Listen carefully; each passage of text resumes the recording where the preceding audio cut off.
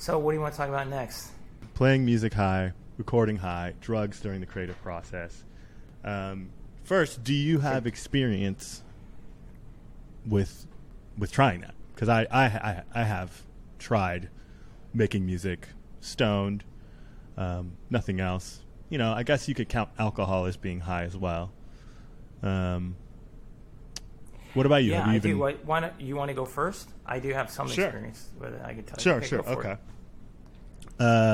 I do not. I don't think I should do that anymore. Alcohol, maybe a little bit. You know, not drunk. Can't really do anything well drunk.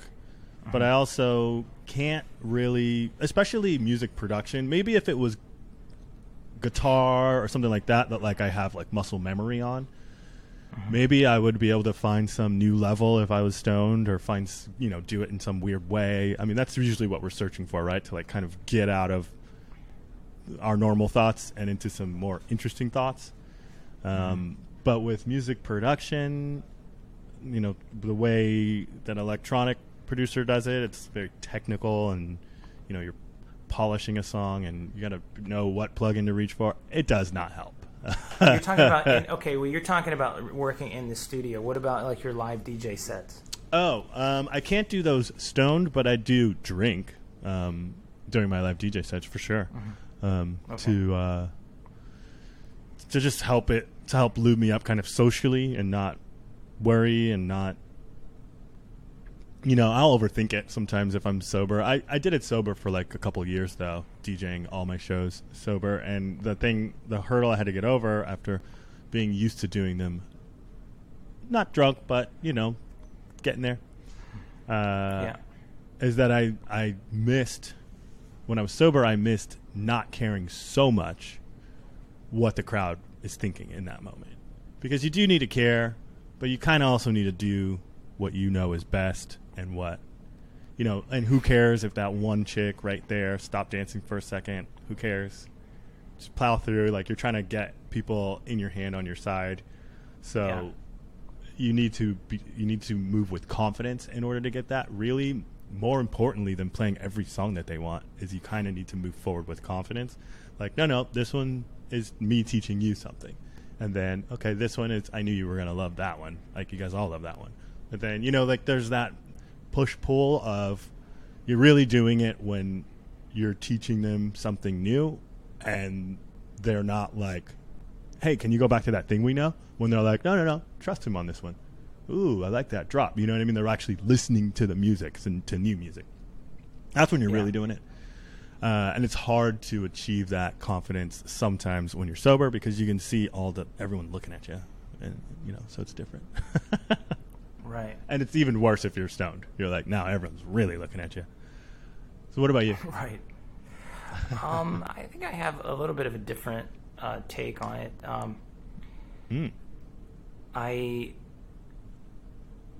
I don't do any drugs or alcohol when I'm playing. And in fact, I rarely do any drugs or alcohol at all, even when I'm not playing. Like, I'm pretty much a sober guy now, for the most part. When I am on stage, I need my full attention on what I'm doing. And I need to, number one, if I'm drinking, I can't really hear if stuff is in tune. And I noticed years ago, like, I'm tuning my guitar, and I'm going past the note, I'm falling short, I'm like tuning it, and I can't hear what the hell is going on. And then I realize alcohol really inhibits my ability to, like, even tell if that's sharp or if it's flat. I can't tell. So that was a huge concern for me when I realized that, because that's like the bare minimum. That's okay. That's like the bare minimum, is I have to know that things are in time and things are in tune. If I can't do that, really, why am I even there? So and I had some terrible gigs on alcohol, just horrible stuff. So I said, I don't want to do that anymore. I actually quit alcohol because of, like, it was just too expensive. I didn't like how much money I was spending on alcohol, and I just said, Jesus Christ. You know, it's like, before you know it, your bank account is just like going down, down, down. You're like, where'd all my money go? Oh yeah, you went out every night this month. Yeah. So you're like broke. Mm-hmm. So yeah, and then with weed, Mm-hmm.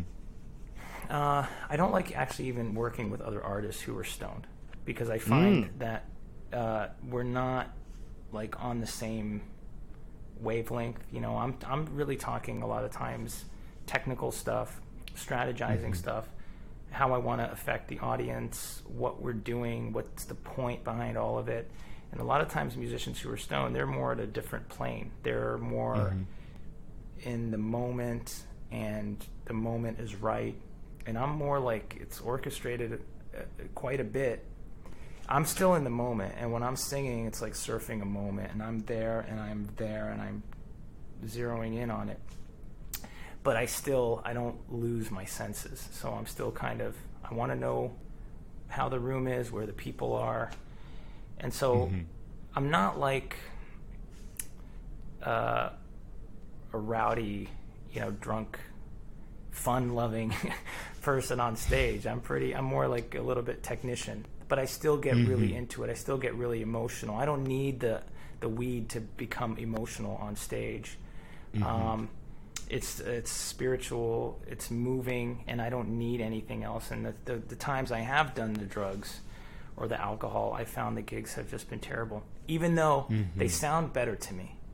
Like I remember, especially like if I'm playing like lead guitar, and if I'm drunk or high, which like I said, I don't do that anymore, man, it could sound amazing.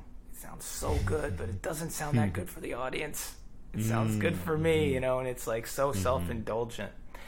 So I had to kind of, and what ends up happening is music becomes a little more dull. Like it's not as thrilling, It's more like sometimes picking up the guitar is like picking up a shovel. It's not this magical thing that's elevating me and I'm floating away, which it is what it is, There's pros and cons to it all, I guess.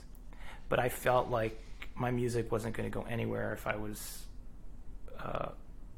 intoxicated. I just knew that for me, there are some people who they have a different path, and that's fine,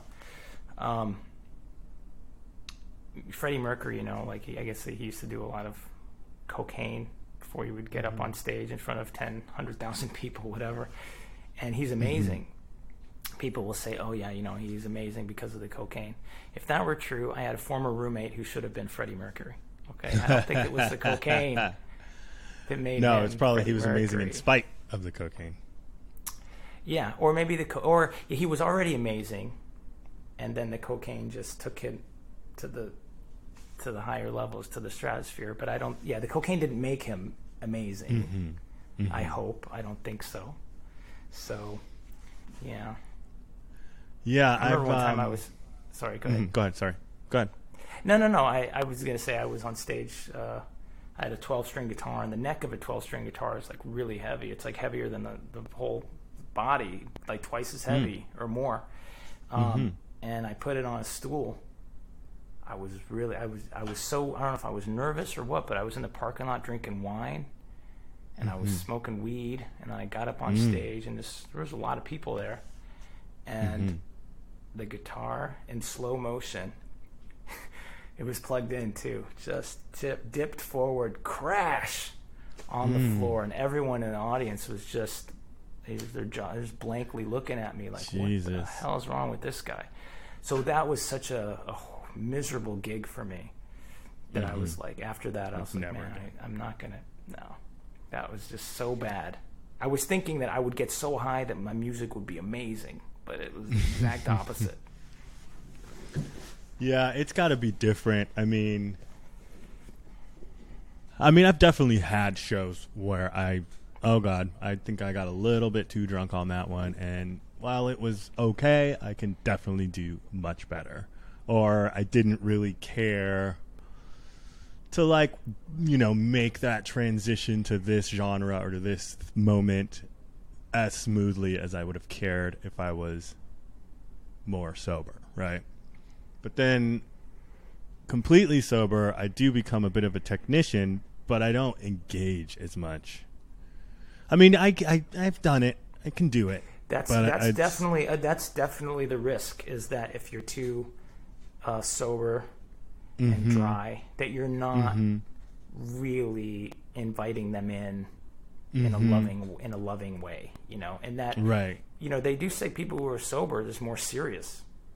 You know, that's kind of it. That's the vibe. Yeah, and so you may not want that for your music. I can get that. So that's the risk. But being too serious when you don't want to be serious. It's a tightrope, you know. Yeah, because even that 2 years or whatever, when I was completely sober, and you know, I looked great. I exercised every morning. I was getting everything done with my channel, and I can do that stuff. You know, make music, do the channel, even be engaging on the channel. My YouTube channel, by the way, for those who don't know, where I do music tutorials. It's DJ Quasar on YouTube, just so you know. You know, that's no problem. It's literally in the nightclub, packed house. It's not I can't. I feel like sometimes I can't tap into the collective energy either, because it's like on a different level than where I'm standing. Absolutely, you know, everyone's drunk. Everyone's drunk, or they're about to be drunk. Yeah. So, and then I'm kind of, while I have more patience, I'm more annoyed with everyone. You know, somebody comes up and they're, oh man, your arm is so heavy on me, and you're spitting in my face because you're drunk. I get it. You're excited to see me, and yeah, good hug. But can you just leave?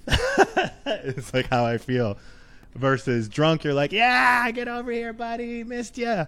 You know, so it's like little things like that I think people pick up on. Like a lot of, it's not people who didn't know me. It's people who did know me that kind of maybe stopped coming out as much when I was sober. They're like, well, I don't want to deal with sober, you know, and maybe they just don't want to face it, you know, face their own lack of sobriety. And there's probably more to it, I'm sure. But dude, you're just, I know exactly the predicament that you're describing, because that's my life. You know, I experienced that day in and day out. But I find that, like, if you know why you're there, and you're there to bring a certain brand of music to people, that's what people want from you, and that's what you're giving them, and that's why you're there. And as long as you're doing that, I think it's okay. Like, there's different types of artists, there's different types of vibes, you know, and so people know if it's going to be like a situation where everyone is just fucked up and jamming. Right. Probably I'm not there's the best Dave Chappelle and there's that, Bert Kreischer. You know what I mean? Who is Bert Kreischer? Oh, he's the... Is that stand-up? Oh, he's a stand-up as well. But he, like, gets wasted, takes his shirt off. It's like a whole different, you know, thing. And people expect to take shots with him, you know. Yeah, so you're right. He's got a vibe he's putting out, and then there's... I guess Chris Rock is a better example, someone who you never really ever see drink and is very focused, and yeah. I think for songwriting, to be loose, however you get yourself there, is pretty valuable. It's pretty useful for writing. So, like, if you're, especially when it comes to lyrics, you don't want to be rigid, and you don't want to be like, I don't know. You need to be free. And so I can see, like, when I used to be high when I would write, but it would always I would always take it like almost like precisely, like I would take a certain amount, like consciously, and it was very conscious, very deliberately, and it was almost like the treatment required it, you know, and then I was very focused. Like, I found also the thing, I will say this about weed, and this has nothing to do with music, specifically to music, it's just with weed in general, is I find a little bit of weed can go a long way. And my whole life, yeah, totally. I've known people that they just wake up and they just start taking these massive bong hits. They take bong hits before bed. You don't need that much weed. In fact, I think even like a little bit of weed, like every 6 months, can be completely like mind expanding. You don't need it every day, for God's sake. It's so powerful. People don't even realize how powerful it is. And the more time you spend not high, the less you need to really get its benefits. And I do think there are benefits. Everything has benefits, but I do think you reach that point of diminishing returns very quickly with weed. So I've definitely been there. Pick on, Joe Rogan is a brilliant podcast host, and his conversations are stellar, and it's engaging, interesting stuff. But that guy smokes too much weed. Way too much weed. I'm sorry. You smoke a little bit less. The podcast would probably they won't suffer. They won't suffer, I don't think. Yeah.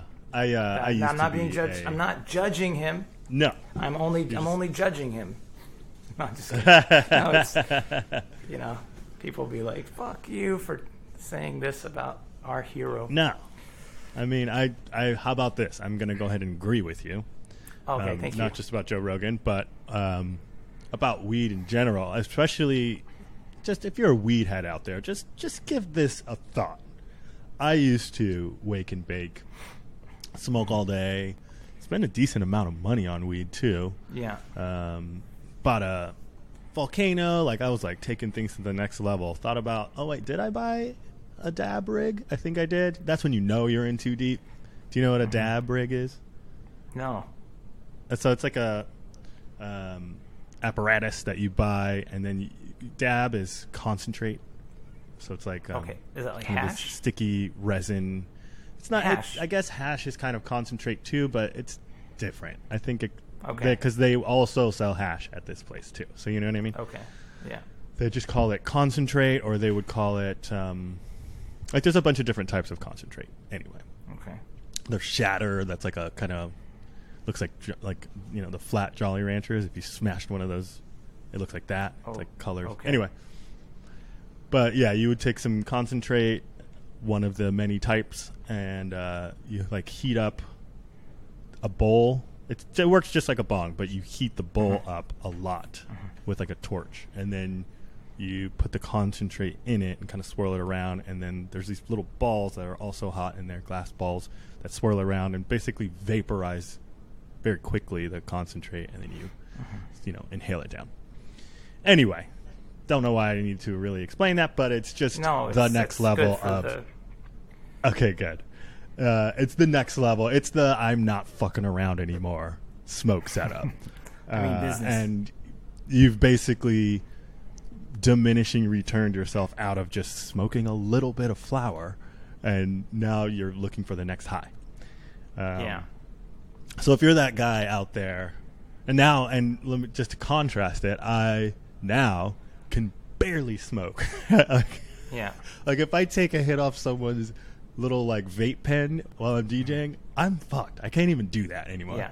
Because I accidentally did it. You forget that you have no tolerance. Like it's like if you quit drinking for a while and then you have like one glass of wine, you're like, oh shit, I can't even drink that.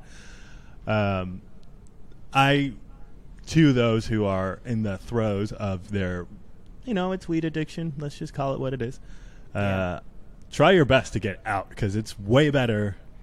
You're going to get way higher and way more deliberately and way, if you want to smoke to just forget and relax and watch a dumb movie, you can't even do that when you're at that level of smoking every day and all that. But you can when you're out of that habit. And I don't miss wake and baking. I don't miss being, I'm putting air quotes up because you're not really high, but high all day. Yeah. In fact, I look back and wonder how much more I could have accomplished if I wasn't that. So yeah, a little goes a long way. Definitely agree with that. Yeah. No, I like that. I like, what your take on it. Yeah, I think, but you're, as in the DJ world, it seems like there's just a lot of pills, a lot of drugs, like it almost, right? At one point, for sure, a lot. I mean, I don't think there's any bar or club. I took a pill in Ibiza. Was that song? Yeah, I took a pill that in time. Ibiza. Yeah. That kind of vibe. Yeah, It's there great was a song, while. That's for a a while great there. song, by the way. It's a great song. It's a great song. Mark Posner is very talented. He's super. Yeah, he's written a lot of hits. Yeah, he's a great songwriter. Absolutely. But yeah, there was a time there, where you didn't really go. I think it was also like, I don't think people understand electronic music the way they want to pretend they do, especially when it's hot. So they kind of go to get fucked up, and then you do kind of understand electronic. If it's like a all house night, let's say, or all trance night, or whatever the night is, and it's like DJs lined up that are going to play strictly electronic music, whatever their type is, and then, you know, maybe a headliner that you do know, and you maybe you know their songs, but it's going to be a long night. I think those are the times where a casual electronic music fan would rather do that on some sort of pills or mushrooms or something like that, because you do understand it more as a casual listener. But I don't, and then it becomes a trend that everyone does that, and also the lighting, they like set the lighting up so it just works with those sort of scenarios. But I don't, that time is kind of past. People aren't on Molly everywhere anymore. Molly, yeah, Molly, which is I've never taken it. I just remember that. I haven't heard that word in like years. That word Molly. Good, yeah, exactly. See, yeah, but there still aren't very many clubs or bars or whatever where people aren't doing cocaine. That still seems to be pretty prevalent, and of course everyone's drinking, and there's a lot of like weed pens. Those are like the three things I see still kind of prevalent. Weed pens. Yeah, like someone in the crowd, multiple people in the crowd have their little weed vaporizer pen, and they're hitting it. I thought when you said weed pen, I thought you meant like a pen of people, like people in a pen. They're penned in. Oh, right. They're all doing weed together, like in the corner. I'm going to the weed pen, man, over there. Yeah, like, ooh, I like that. Segregated over there. Yeah, well, I think weed affects people differently, and drugs affect people differently. I think if weed is stronger today than in previous decades, which they say it is, right? It's more potent. And I remember in college, it just felt like a little bit above a cigarette.